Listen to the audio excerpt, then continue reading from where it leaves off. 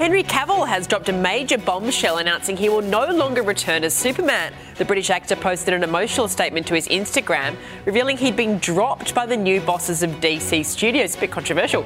Less than 2 months after he announced he was actually returning to the role, Cavil wrote, "After being told to announce my return back in October, prior to their hire, this news is not the easiest, but that's life," adding, "My turn to wear the cape has passed, but what Superman stands for never will. It's been a fun ride with you, all onwards and upwards." Cavil has played Superman since 2013.